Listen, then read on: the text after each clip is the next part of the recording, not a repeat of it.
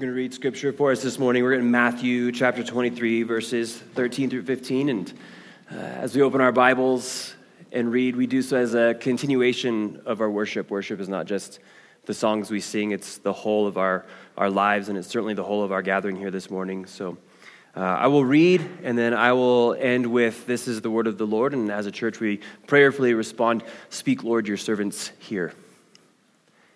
But woe to you, scribes and Pharisees, hypocrites, for you shut the kingdom of heaven in people's faces. For you neither enter yourselves nor allow those who would enter to go in. Woe to you, scribes and Pharisees, hypocrites, for you travel across sea and land to make a single proselyte. And when he becomes a proselyte, you make him twice as much a child of hell as yourselves. This is the word of the Lord. All right, you guys can be seated. Well, how are we, family? Good. If you're a guest with us, welcome to Taproot Church. My name is Mike. I'm one of the pastors here and get to open God's word this morning and preach. But before I get into it, I just have a few announcements for us. Just remember, for those of you who've maybe forgotten, our bulletins are sitting at the entrance, and we just have one a month. So if you haven't picked one up this month, I'd encourage you to do so. Just a couple of things I wanted to highlight in there. First off is that newcomers coffee is today. So if you're newish to Taproot Church, whether that be within the last couple of months or whether that be even today, we would invite you to join us after the gathering for newcomers coffee. Pastor Will is going to lead that. And that's just an opportunity for us to get to know you and to share with you a little bit about who Taproot is and why we exist and how we do those things. So we'd love to have you join us. There will be coffee, hence the name Newcomers Coffee. And then, that was not funny, obviously. Baptisms. The bulletin says that baptisms are next Sunday. We've chosen to postpone baptisms, though. So if you were planning, or someone you know was planning to get baptized, we just wanted to let you know that there's a postponement on that. We've rescheduled it for May 7th. And one of the things that we wanted to do with that was, we've been wanting to try to establish kind of a class that better establishes us in what baptism is. And so the plan is that there will be a class at the end of April for those who are wanting to be baptized. So more information will be coming about that. So with that, let's get to this. I'm going to pray for us. Father, thank you that we just thank you that you're good always, that you provide above and beyond what we could imagine or even think to ask you. And so we pray that for this next year as we have desires and ambitions to love this city and this valley well. And it takes resources. But we know that you know that. We know that nothing is beyond you, your ability, your reach. And so we just entrust every single detail of what you've called us to do into your hands. And so just thank you that you've provided the way that you have, and thank you that we can trust that you're going to continue to do so. May we be a generous people because of the generosity of Jesus. I pray that you would just help us this morning as we open your word and get into these woes of Matthew chapter 23. I pray that you would just still our hearts and our minds and help us to receive from you. Holy Spirit, we pray that we would be just attentive to your presence this morning, receptive of how you want to work in and through us, and of the transformative work that you want to do in our lives, and that it would be lasting and sustaining and impactful to this valley around us. Let us be a people who are just in awe of Jesus and delight in living obedient lives to him, our King. Would you help us this morning? We pray in Jesus' good name. Amen. All right, well, Will did a fantastic job last Sunday of opening up here with this chapter. Chapter 23 is a big point in the Gospel of Matthew. And most of us are familiar with this. It's the woes section of the Gospel of Matthew. And if I could just summarize really quick what Will said last week, it's this. It's that leadership in God's kingdom is not about the praise and accolades given to us by our peers or the world, Rather, kingdom leadership is about humble and sacrificial service. And so what we've seen really since Matthew chapter 21 is kind of this steady rebuke being given by Jesus.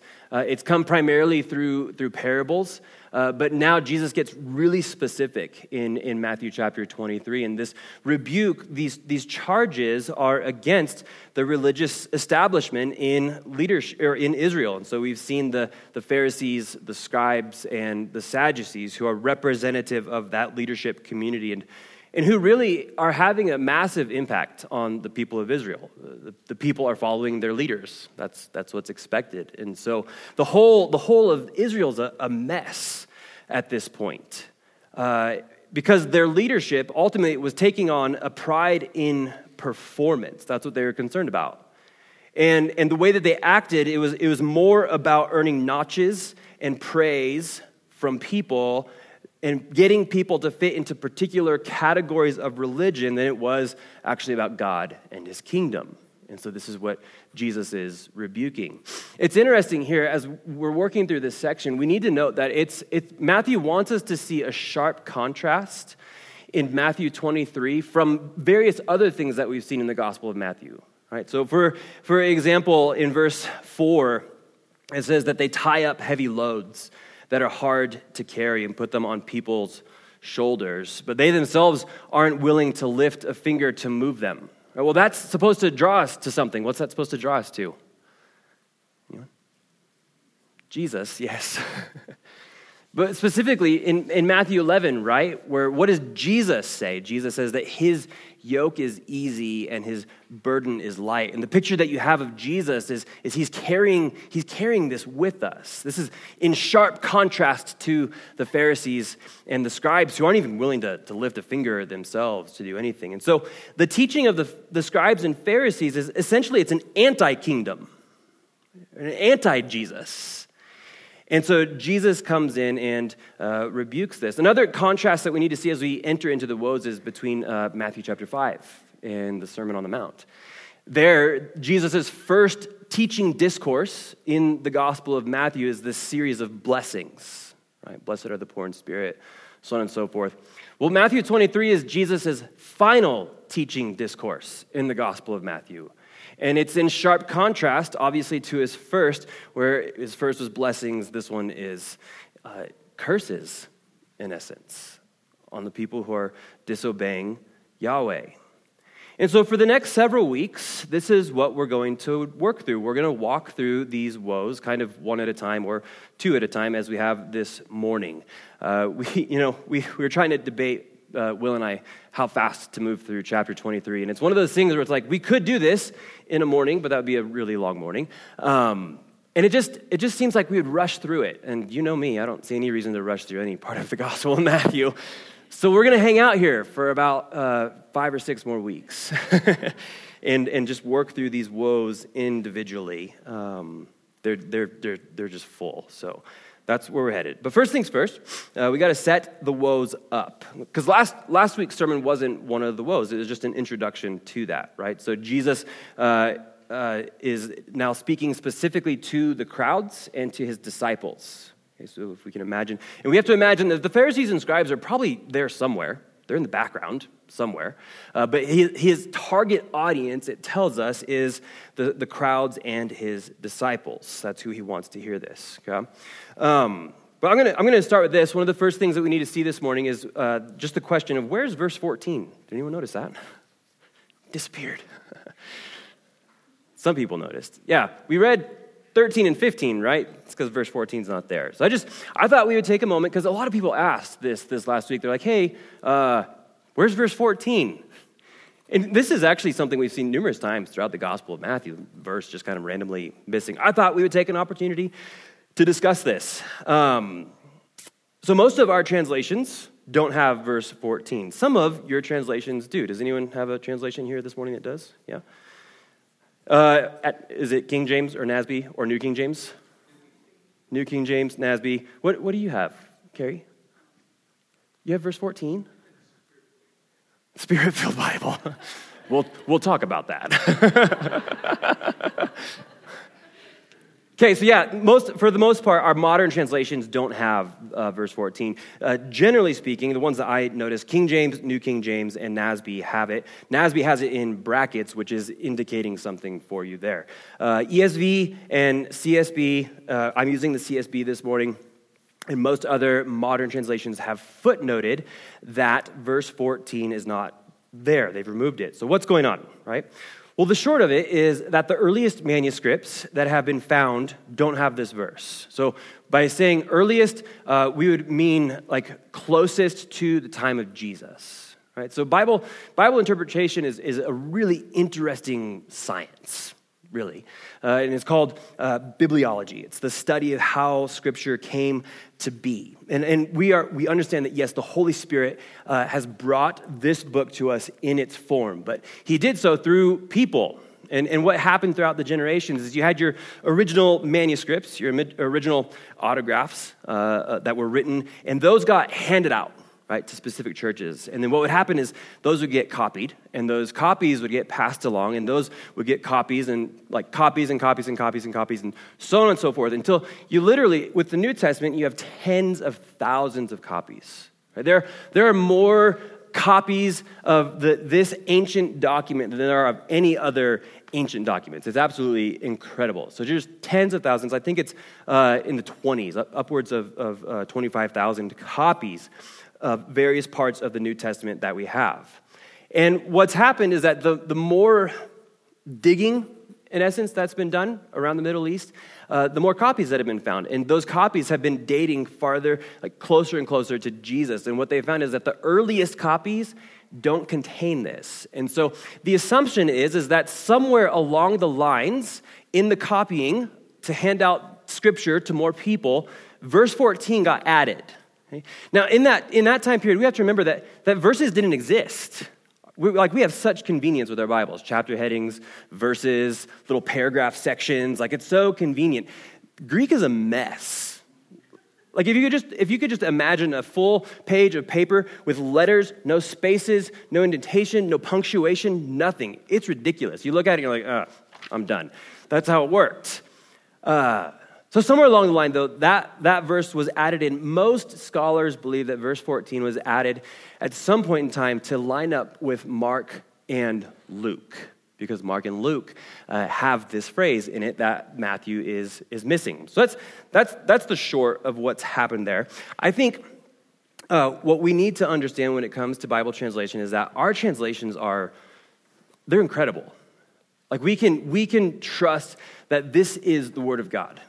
And it's an amazing document, and the way that it has been compiled is incredible. The scholarly research that has gone into it is just amazing. And so our translations are reliable, they're helpful. We don't have to question about what's going on here. It's just part of the process of how this came to be. And I want to say this too, that regardless of what our favorite translation might be, so I love the ESV, I love the CSB. I'm probably more and more, I'm leaning towards the CSB, right? Because it's actually interesting. The ESV, sorry, I'm going to nerd out for a minute.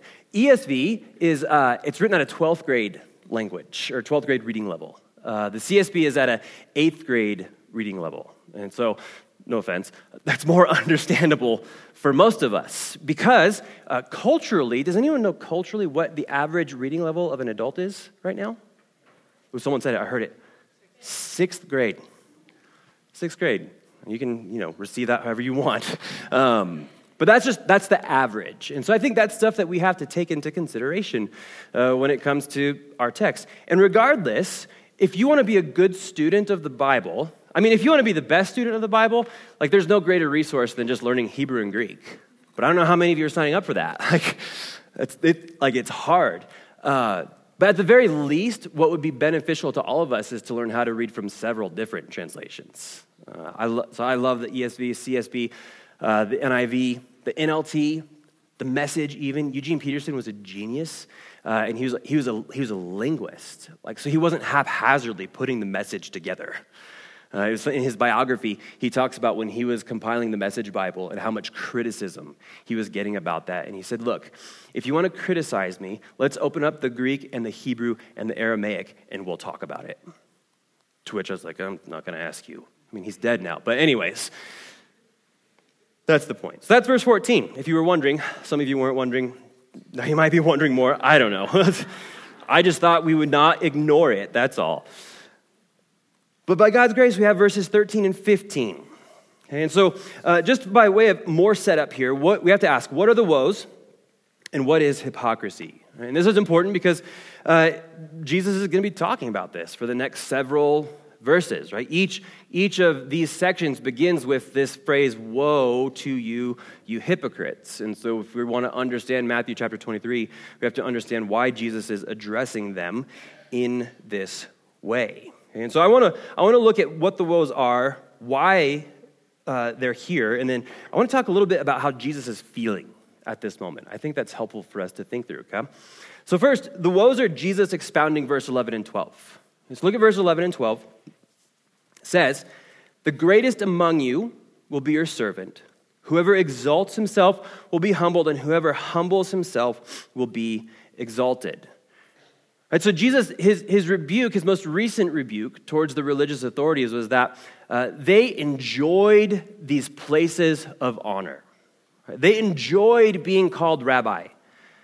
They enjoyed taking this position of father. They enjoyed these authority positions just for the sake of it, just to receive the praise, the accolades from the world around them. And so they were constantly kind of vying for position and authority and trying to get a leg up in their religious community. And Jesus says this is not the way of the kingdom. Right? The way of the kingdom is upside down. And so the way that leadership in the kingdom works is actually that those who would be great must be servants. Leadership in God's kingdom ultimately looks like service. Right?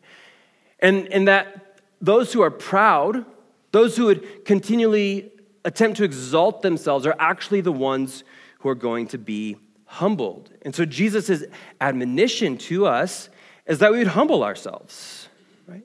And ultimately be exalted in the end in God's kingdom. And so every single one of the woes is basically Jesus kind of highlighting how the scribes and the Pharisees are doing it the way that they're not supposed to be doing it. How their words and how their actions are actually anti-kingdom and anti-Jesus, anti-Christ, if you will. So this is what Jesus is doing, first and foremost, expounding verses 11 and 12. One other note, there's 7 of them. This is just an important note for Matthew, because Matthew does this stuff all the time. And it's just indicative of the fullness, kind of this completion. So if you have to have a picture in the Hebrew mind, when they would have had 7 woes pronounced against them, it's indicating a wholeness and a completion and a fullness. And Matthew wants us to catch that. Okay? So second, the woes are Jesus in full prophet mode. I love this. What we see, and this is one of those things that I've easily forgotten about as we've spent a lot of time in the Gospel of Matthew. But I think way back in the day, when we started the Gospel of Matthew, I think we talked about how what Matthew wants us to see is that Jesus has come to complete or to fulfill the Israel story. Right? Because between Matthew and Malachi, the last book of the Old Testament, you have kind of this dead space, this kind of incomplete space. And then all of a sudden, Jesus shows up on the scene, and Matthew portrays him as the fulfillment of the completion of the culmination of Israel's story. And so in this moment, what we have here is Jesus in full prophet mode, speaking strong, firm words, calling the people back to repentance. Now, here, let's be clear about what's happening. Jesus is doing this on his own authority, which is unique from any other prophets. Okay, so does everyone remember Pastor Will was up here last week trying to talk about Jesus dropping the mic? He's kind of dancing a little bit and everything. We teased him earlier. Don't worry, it's okay. Because I skipped, right? I skipped the end of Matthew 22. I didn't skip it. I told Will what to do. Anyways, at the end of Matthew 22, look at what it says, verse 41. While the Pharisees were together, Jesus questioned them, right? So the Pharisees have been asking Jesus questions. Jesus is like, hey, let's switch. I'll ask you a question. What do you think about the Messiah? Whose son is he? They replied, David's. And he asked them, "How is it then that David, inspired by the Spirit, calls him Lord? The Lord declared to my Lord, 'Sit at my right hand until I put your enemies under your feet.'" So it's Jesus quoting from Psalm 110. "If David calls him Lord, how then can he be his son?" No one was able to answer him at all, and from that day no one dared to question him anymore. In essence, what Jesus is doing, and this is just a very short, brief summary of this, is that he's contrasting himself to the other prophets. Because every other prophet would enter the prophetic scene, and their words were, "Thus says the Lord." Right? The role of the prophet was in some way to speak on behalf of Yahweh. Jesus doesn't do this. Jesus doesn't come here saying, "Thus says the Lord." Jesus is the Lord. Right? This prophetic stance, this prophetic position that Jesus is taking is his own authority. It's his authority as the one who has created all things and the one for whom all things are created. And so Jesus has the authority to do what he's doing here in Matthew chapter 23. And so what we've learned in that is that Jesus is the better king. He's the better priest. Chapters 21 and 22 and 23, he takes up the mantle of the prophet, and actually all the way through chapter 25. And the things that Jesus says, really, if we're familiar with our Bibles, they would remind us of Isaiah and Jeremiah. That's exactly what he's doing. He's taking up the words of Isaiah. He's taking up the actions of Jeremiah. Right? Because in Isaiah, you have just woes. Jeremiah, does anyone know what Jeremiah is known as? The weeping prophet. We'll come back to that in just a minute. But here we have to ask, why then is Jesus taking up this mantle? What's the deal? Right? Well, in short, Israel has not and is not maintaining covenant faithfulness. And this is the repeated story. Is that over and over and over again, they're found to be not faithful to Yahweh. Right? And what's important for us to understand is that God communicated clearly to them about what would happen if they were not faithful to him. Right? So just really quick, go back to Deuteronomy, if you have a Bible or whatever, phone. It's not a real Bible, but it's okay. Deuteronomy 30 in verse 11.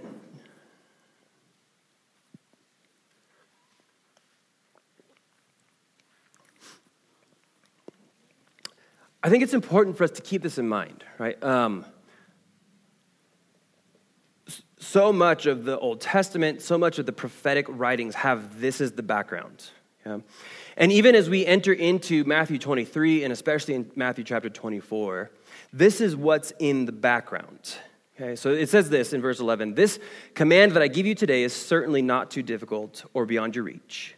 It's not in heaven so that you have to ask who will go up to heaven, get it for us, and proclaim it to us so that we may follow it. And it is not across the sea so that you have to ask who will cross the sea, get it for us, and proclaim it to us so that we may follow it. But the message is very near you. It's in your mouth and in your heart so that you may follow it. See, today I have set before you life and prosperity, death and adversity." Keep in mind, this is the story of the Bible, right? From the opening in Genesis, right? You have a tree of knowledge of good and evil. You have a way of life and death put before you. And so this is just another one of those instances. Verse 16, "For I am commanding you today to love the Lord your God, to walk in his ways, and to keep his commands, statutes, and ordinances, so that you may live and multiply, and the Lord your God may bless you in the land that you are entering to possess. But if your heart turns away and you do not listen and you are led astray to bow and worship to other gods and serve them, I tell you today that you will certainly perish and will not prolong your days in the land that you are entering to possess across the Jordan. I call heaven and earth as witnesses against you today that I have set before you life and death, blessing and curse. Choose life so that you and your descendants may live. Love the Lord your God, obey him, and remain faithful to him. For he is your life, and he will prolong your days as you live in the land the Lord swore to give to your ancestors, Abraham, Isaac, and Jacob." And they're not living up to it. Right? And so that's why Jesus enters the scene. Like he fulfills what they never could. Jesus fulfills what Israel never could. Jesus fulfills what the leadership could never fulfill. Jesus fulfills what we could never fulfill, right? And so at this point, though, what we have is this group of leaders who, in essence, they've presumed upon their chosen status, and they believe that they can do whatever they want. And they say things like, well, we're Israel. We're God's chosen people. We have the temple. We have all of these things. And Jesus is saying, well, not so fast. Because see, here's the role of the prophet. The role of the prophet is to call the people to covenant faithfulness and to warn of impending judgment. This is what Jesus is doing. He's calling them back to covenant faithfulness, and he's warning them of judgment that will come if they don't repent. This is chapters 21 through 25. And so, in other words, we need to understand that as Jesus is doing this, these woes aren't a shot in the dark. Like Jesus isn't speaking into thin air for some people at some other time. He's speaking very specifically to people right in front of him who have disobeyed the covenant, who have not remained faithful to Yahweh. And he's calling them back to that faithfulness. Yet, because this is how prophecy works, at the same time, they still reveal truth to us today in the church. And so we would do well to listen to the prophet Jesus. Okay? Third, Jesus is, how's he feeling? Okay, how's he feeling? Jesus is feeling sadness and compassion. I think this is important. And maybe it's just me, I don't know. When we tend to think of the prophets, how do we think of them? How do you think of them? Fire and brimstone. Yeah, I wrote that down in my notes, actually. Good. Yeah, I think we tend to think of the prophets as angry old guys with beards who are cocked a little bit differently, but have a special connection with God that enables them to see the future. Right? And they're filled with fury. Right? Now, while the sensational ideas of prophecy certainly sell books and movies, they're most often not biblical. Right? See, what we need to understand about Jesus and the prophets, all the way from Isaiah through Malachi, is that rarely are they enraged or angry the way that we would perceive it. See, I think when we think of this text and Jesus, one of the first images that kind of comes to my mind is just like an angry dad with his finger pointed, telling you that you're a horrible child. And just kind of like this heap of shame. Like, why can't you get it together? Right? But that's not the language. Right? See, the word woe, it carries with it the meaning of compassion and regret. Jesus is feeling compassion. Right? Jesus is heartbroken. Jesus' finger is not pointed, but his eyes are damp with tears. Right? This is where Jesus he's embodying the weeping prophet of Jeremiah. Right? And we know that because of the end of Matthew 23. Right? Jerusalem, Jerusalem, this lament. They kill the prophets and stone those who are sent to her. How often I wanted to gather your children together as a hen gathers her chicks, but you're not willing. Right? He's weeping. There's sadness in what Jesus is doing here. Right? And so this is a weeping plea for his people to return, to repent. Right? And so we need to understand, though, that with the compassion is not letting people do what they want.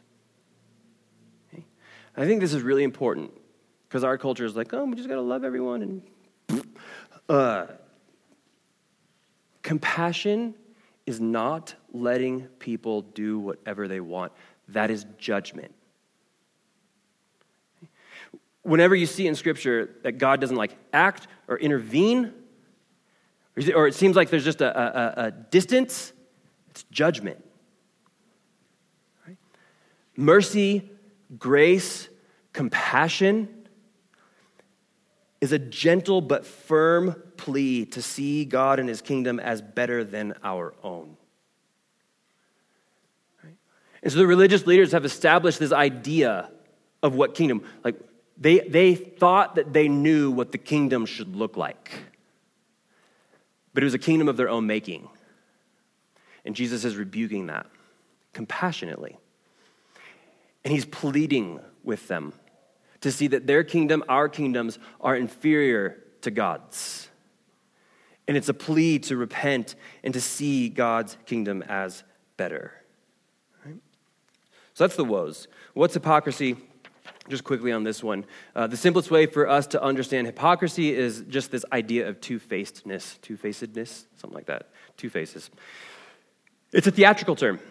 It's the idea of putting on a mask is what it is. And so it's saying one thing but doing another. One commentator, Leon Morris, he says this, he says, quote, "People who act a part, it is a word that denies that those so described are sincere. They do what they do for its effect on those who observe them, not because deep down they think of it as right."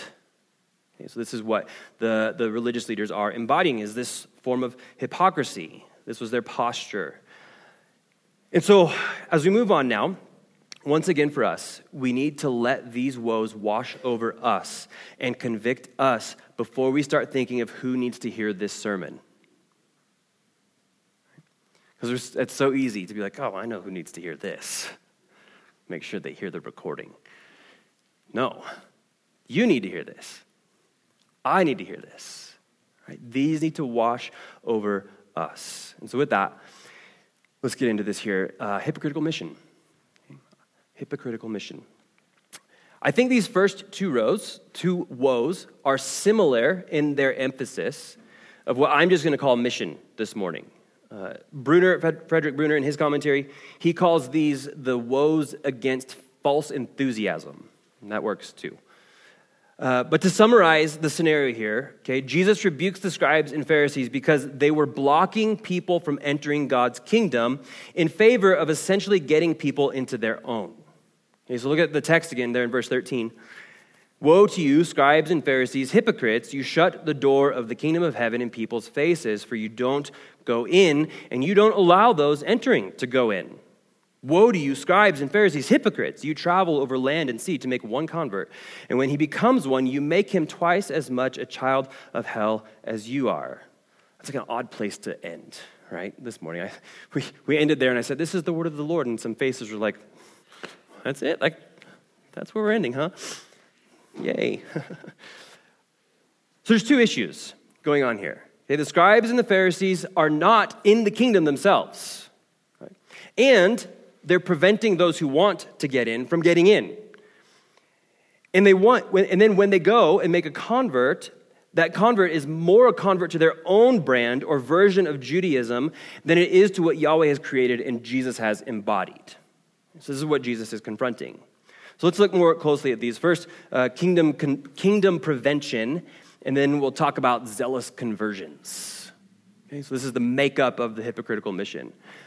So I think verse 13, first and foremost, should alarm us. Right? Like, I hope we read verse 13 and where it says that they're not in the kingdom and that they're preventing others from getting in. That should cause us to just pause and assess and analyze and be like, whoa, what is going on here? Right? See, this verse, it is an alert to us to the need for, I think, personal assessment, community feedback, and to understand that what we do and say matters. Let's work through these. So first, these leaders would have been astounded that Jesus says that they aren't entering the kingdom. Right? Like, no one would have expected that. They certainly didn't expect that. They're in charge. Like, if someone has a Bible question, where do you go? The scribes and the Pharisees. Right? Like, they know how to get there. They know how to get you there. How are they not there?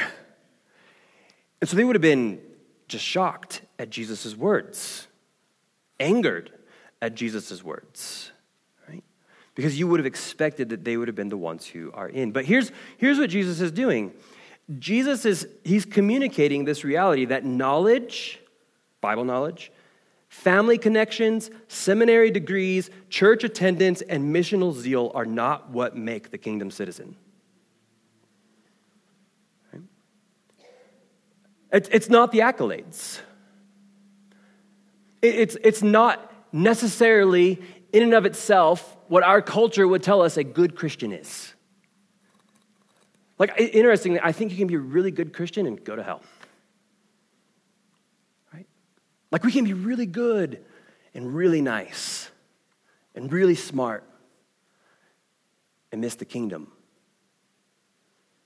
That's what Jesus is saying. Right? And so how should we handle this? Right? And this is where I'm, just so you know, I'm trying to figure out a balance here. My like motivating emotion is anger. And so I'm trying to not be angry. I want to balance it with like, Jesus is compassion.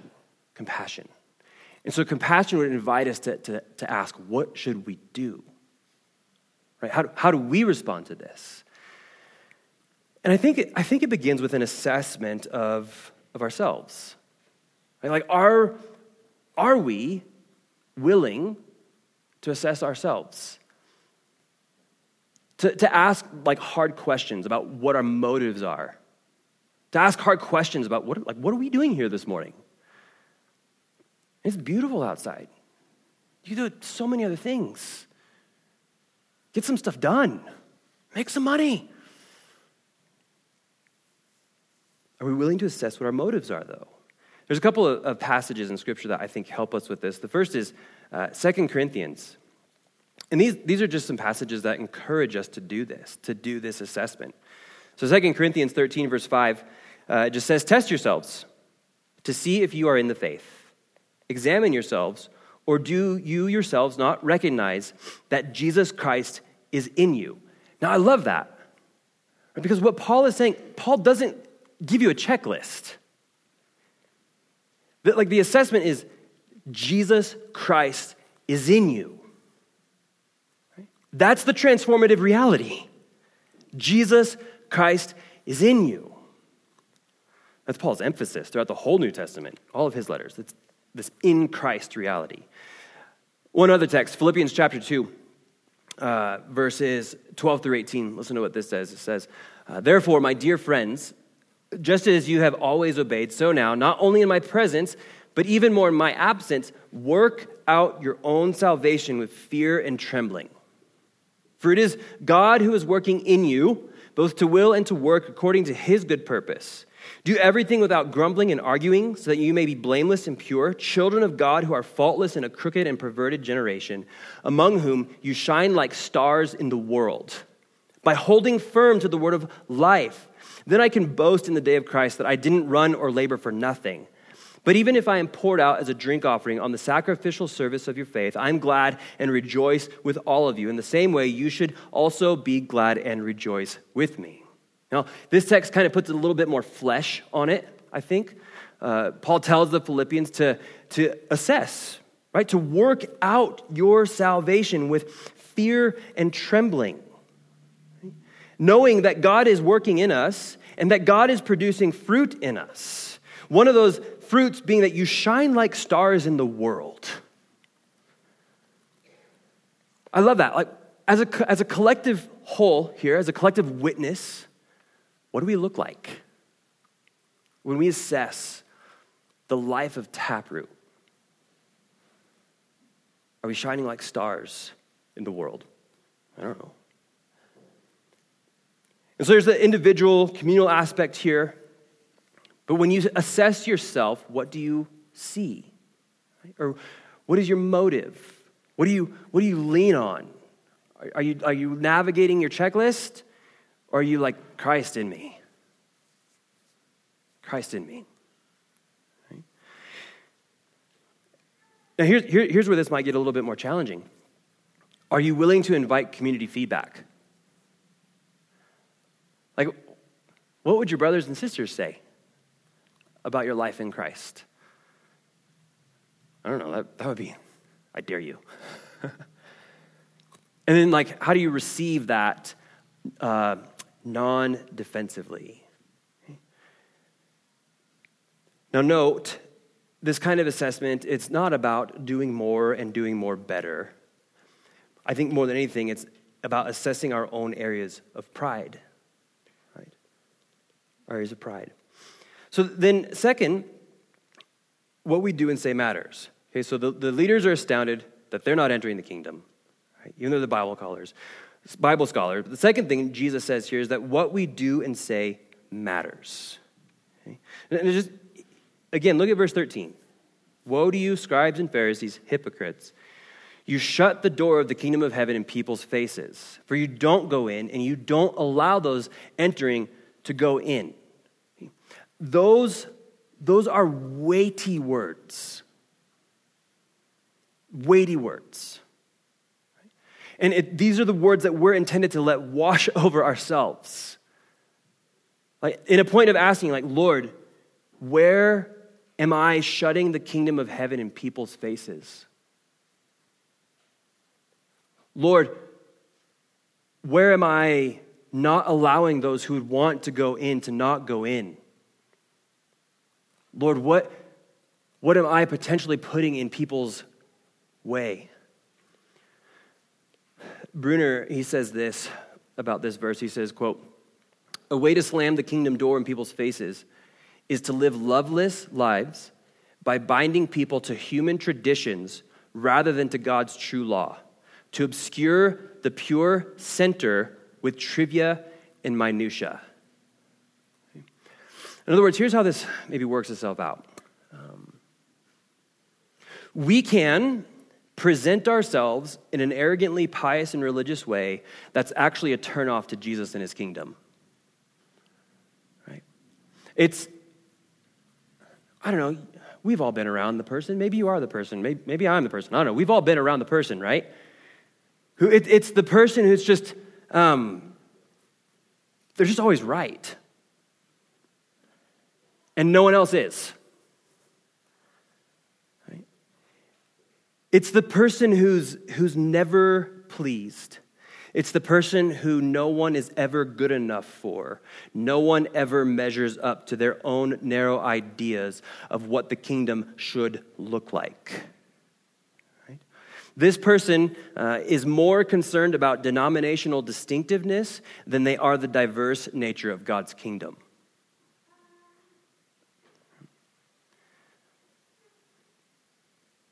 And at least a couple of commentators pointed out that what the Pharisees are doing here, this is the blaspheming of the Holy Spirit. It's people are ready, people hear Jesus, they hear of Jesus, they want to follow Jesus, but the religious people need it to look a certain way. They need it to follow a certain formula, a certain script.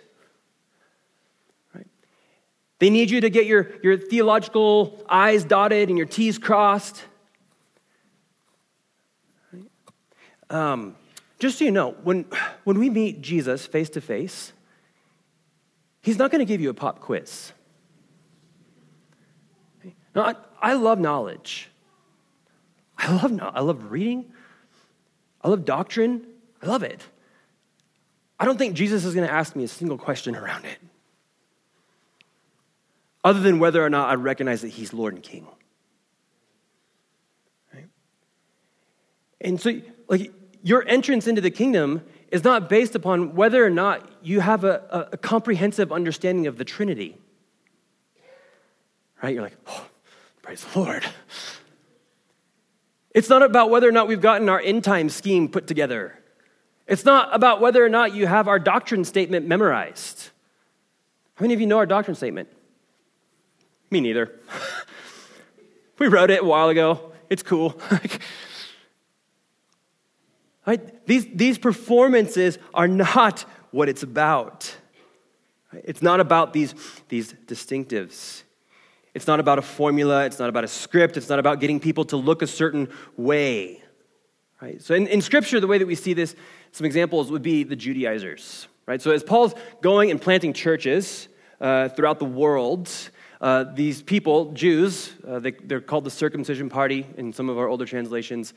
They come around, they come behind Paul, and they're telling people that, no, what Paul said is not accurate. You need to add these things onto the gospel. And namely, it was a very particular form of obedience to the law, and it was circumcision. And Paul's like, no, it's not it. It's the gospel. That's it. It's just Jesus. And the Judaizers are like, well, maybe Jesus, but certainly Jesus plus a whole lot of other things. And their effort was to get people to fit into this particular box. I think a current day example would be this. Here's, I'm sure most of you have heard about the revival going on, right, in Kentucky. Anyone? No? Okay. Well, there's currently right now at Asbury College in Kentucky, there's a prayer, essentially a prayer meeting that's been going on for 10 days now, 11 days, something like that. And it started with a sermon. Some guy preached a 30-minute sermon. And he concluded his sermon by calling people to repentance. And stuff is happening. Like the chapel is full. And it's been full for 10 days straight. More than that now. I'm not sure exactly. And there's pictures, and people are wanting to get in.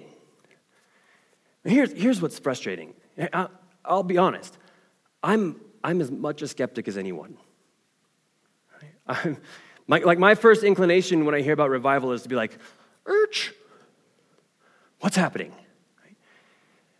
But the thing of it is you look at it, and there's nothing weird happening. Like, it was a mediocre sermon at best. It wasn't spectacular. There wasn't any emotional manipulation.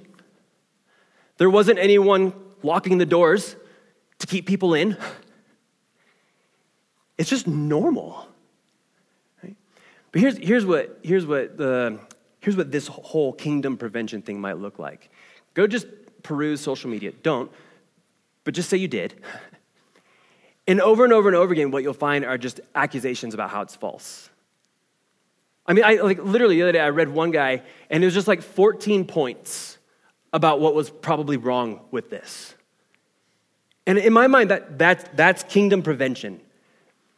Like, that's people who want Jesus, and other people are saying, no, it doesn't look quite right. It's not fitting my denominational box, and so it's obviously not true. Jesus says, woe to you, scribe, Pharisee, you hypocrite. Right?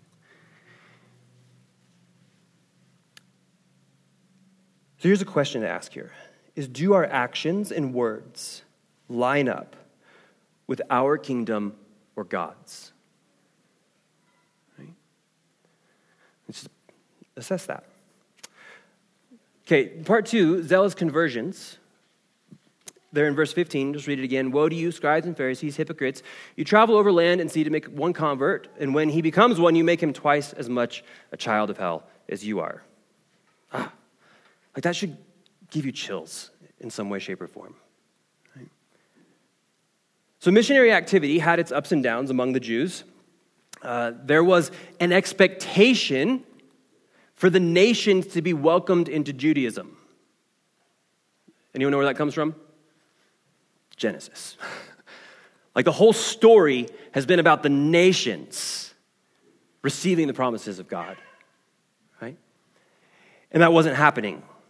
Now, at this point in time, there are debates as to how active missionary enterprises were among the Jews, but we know at the very least there was some little bit of activity, and Jesus is not happy about it. You see, not all mission is good mission. Listen to what Bruner says about this.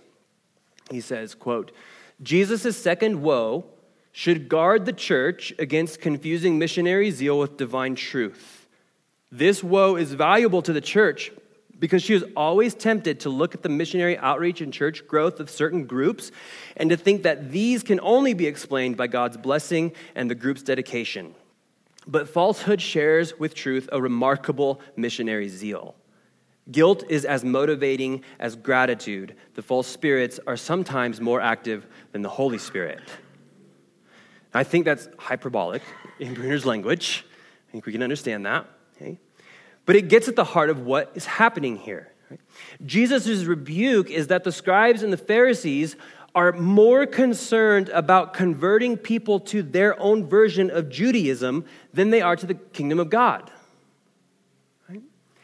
And the thing is they're doing a great job. They're having success. They're making converts. People are joining the team. And not only that, but they're making converts who are more zealous than they themselves are. That's the idea of Jesus' language when he says that you're making them twice as much a child of hell as you are.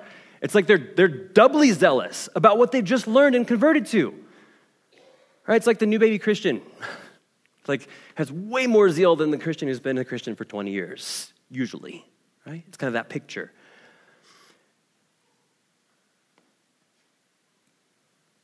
And so it looks good on a resume, but Jesus despises it. You see, activity and size is not equivalent to authenticity and truth. Right?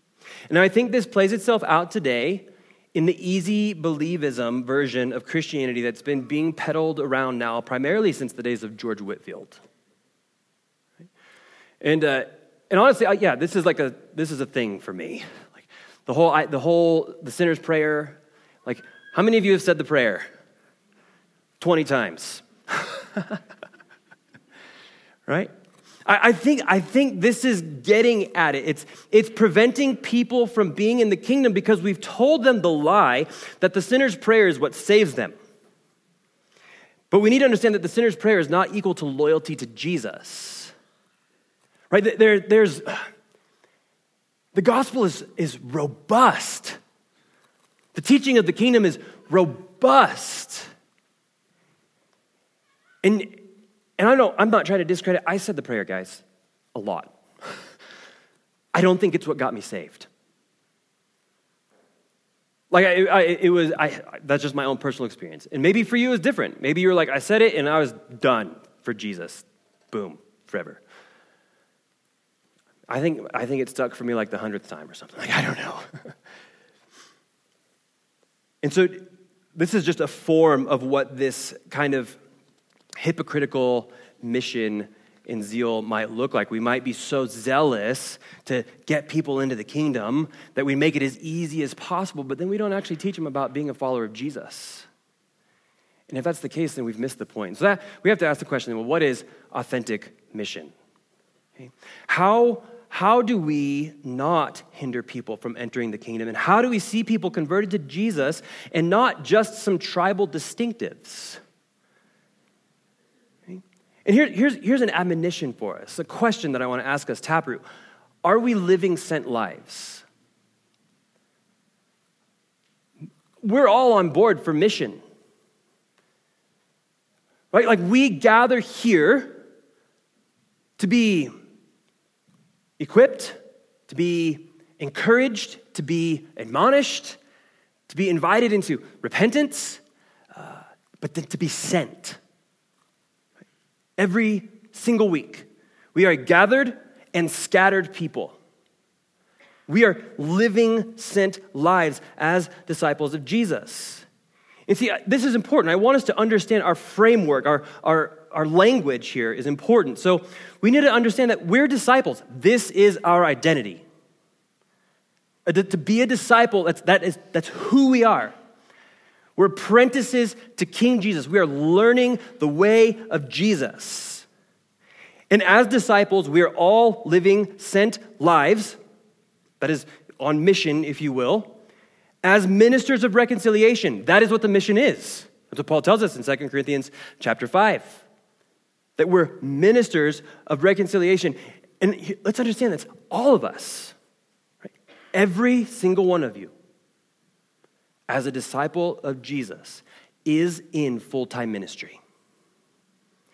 Our ministries are not what happens here. I mean, that might be part of it. It's not some specific niche, however you say that, thing. Right? It's the whole of our existence as disciples. We're always ministering, right? To make new disciples of Jesus, right? I think it's very important for us to understand Jesus' words in the Great Commission. Go and make disciples, teaching them to obey, to observe all that I have commanded you. Discipleship is the key. That is the mission. And so what does this look like? Well, 3 characteristics. First and foremost, it's committed to the gospel. Right? Committed to the gospel for ourselves and for others. See, we believe that the gospel is the good news about what God has accomplished through Christ. It's the good news. It's the culmination of which with his ascension to the throne, that he is Lord and King. It's that he has done in our place what we could not do. And it's the good news that we need day in and day out. Right? See, the gospel is not just for one moment in the past. The gospel is what we must come to every single day. This is what our identity, this is what our life is rooted in. This is what we must be committed to. Furthermore, this humbles us and it levels the playing field. I love Will's illustration last week. Like, Jesus is the senior pastor. Our org chart is Jesus and everyone else. Like, it's not even Jesus, elders, deacons, members, non-members. Like, we could really org chart this thing out. It's not that. It's just Jesus and everyone else. Because of the gospel. And now, by grace, through faith, we receive this salvation. We don't earn it. And we live out our lives in allegiance to him.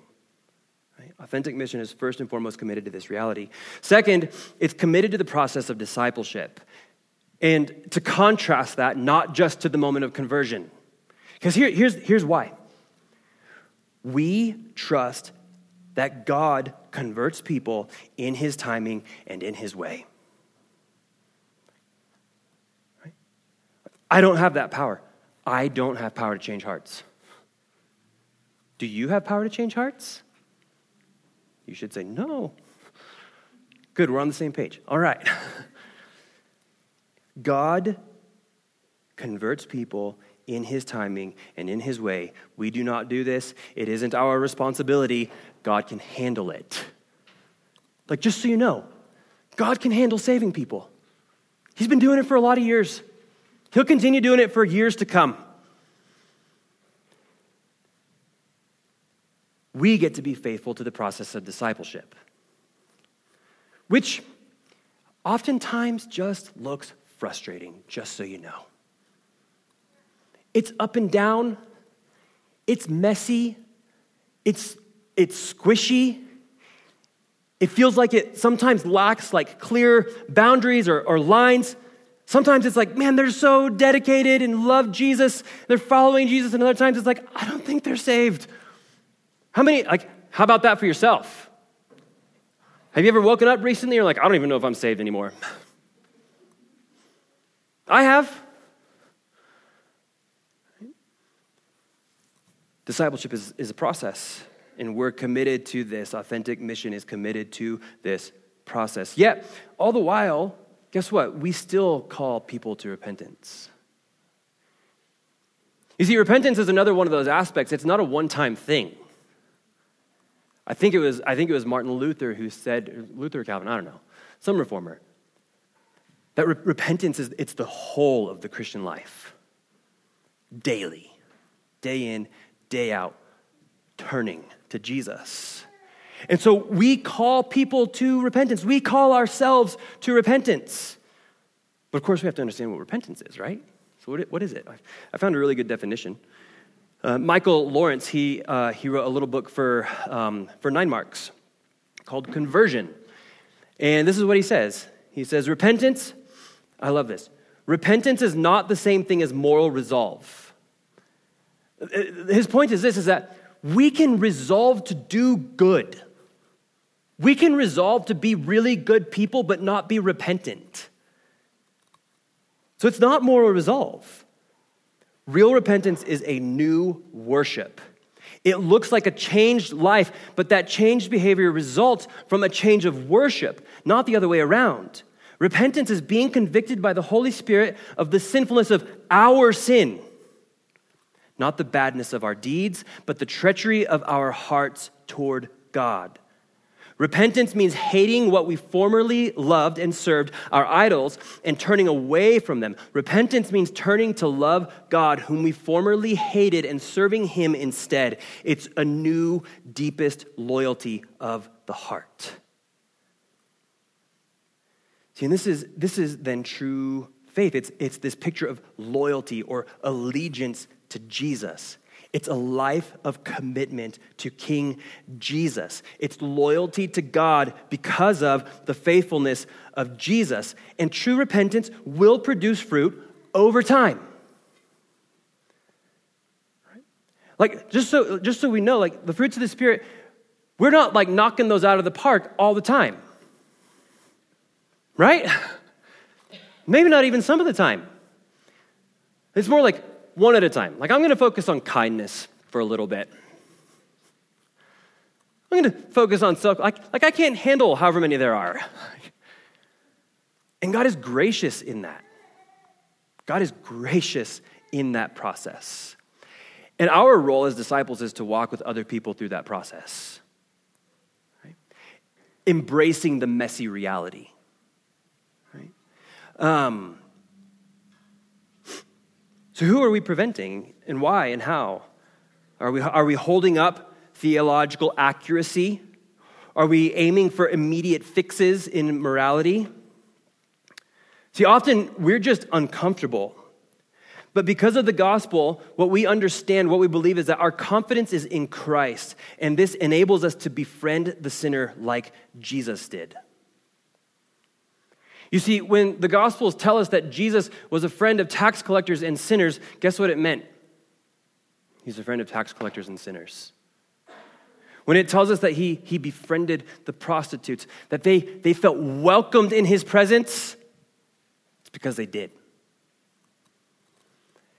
And often where we go, where I myself go, is like those people, whoever those people are, they make me uncomfortable. And so if they could just get a little bit better, if they could just kind of clean up their act a little bit more, think a little differently, act a little differently, then we'd be good to go. I think Jesus would say, woe to you. See, our confidence in Christ enables us to be a non-anxious presence around whoever. Because their issues aren't going to rub off on us. Because we're in Christ. That's our confidence. That's our hope. That's our reality. And so because of that, we entrust the process to God regardless of the mess. And we love God and neighbor. Right? Finally, it's committed to the space and place that God has us in. Right? Here I just want to say, we need not go anywhere. God has placed us here for a purpose. God has placed you in Twin Falls, in the Magic Valley, in this time, for a purpose.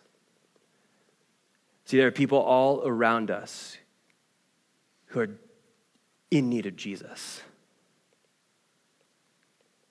And we have been tasked to be a faithful witness to our King. Here's how Paul says it.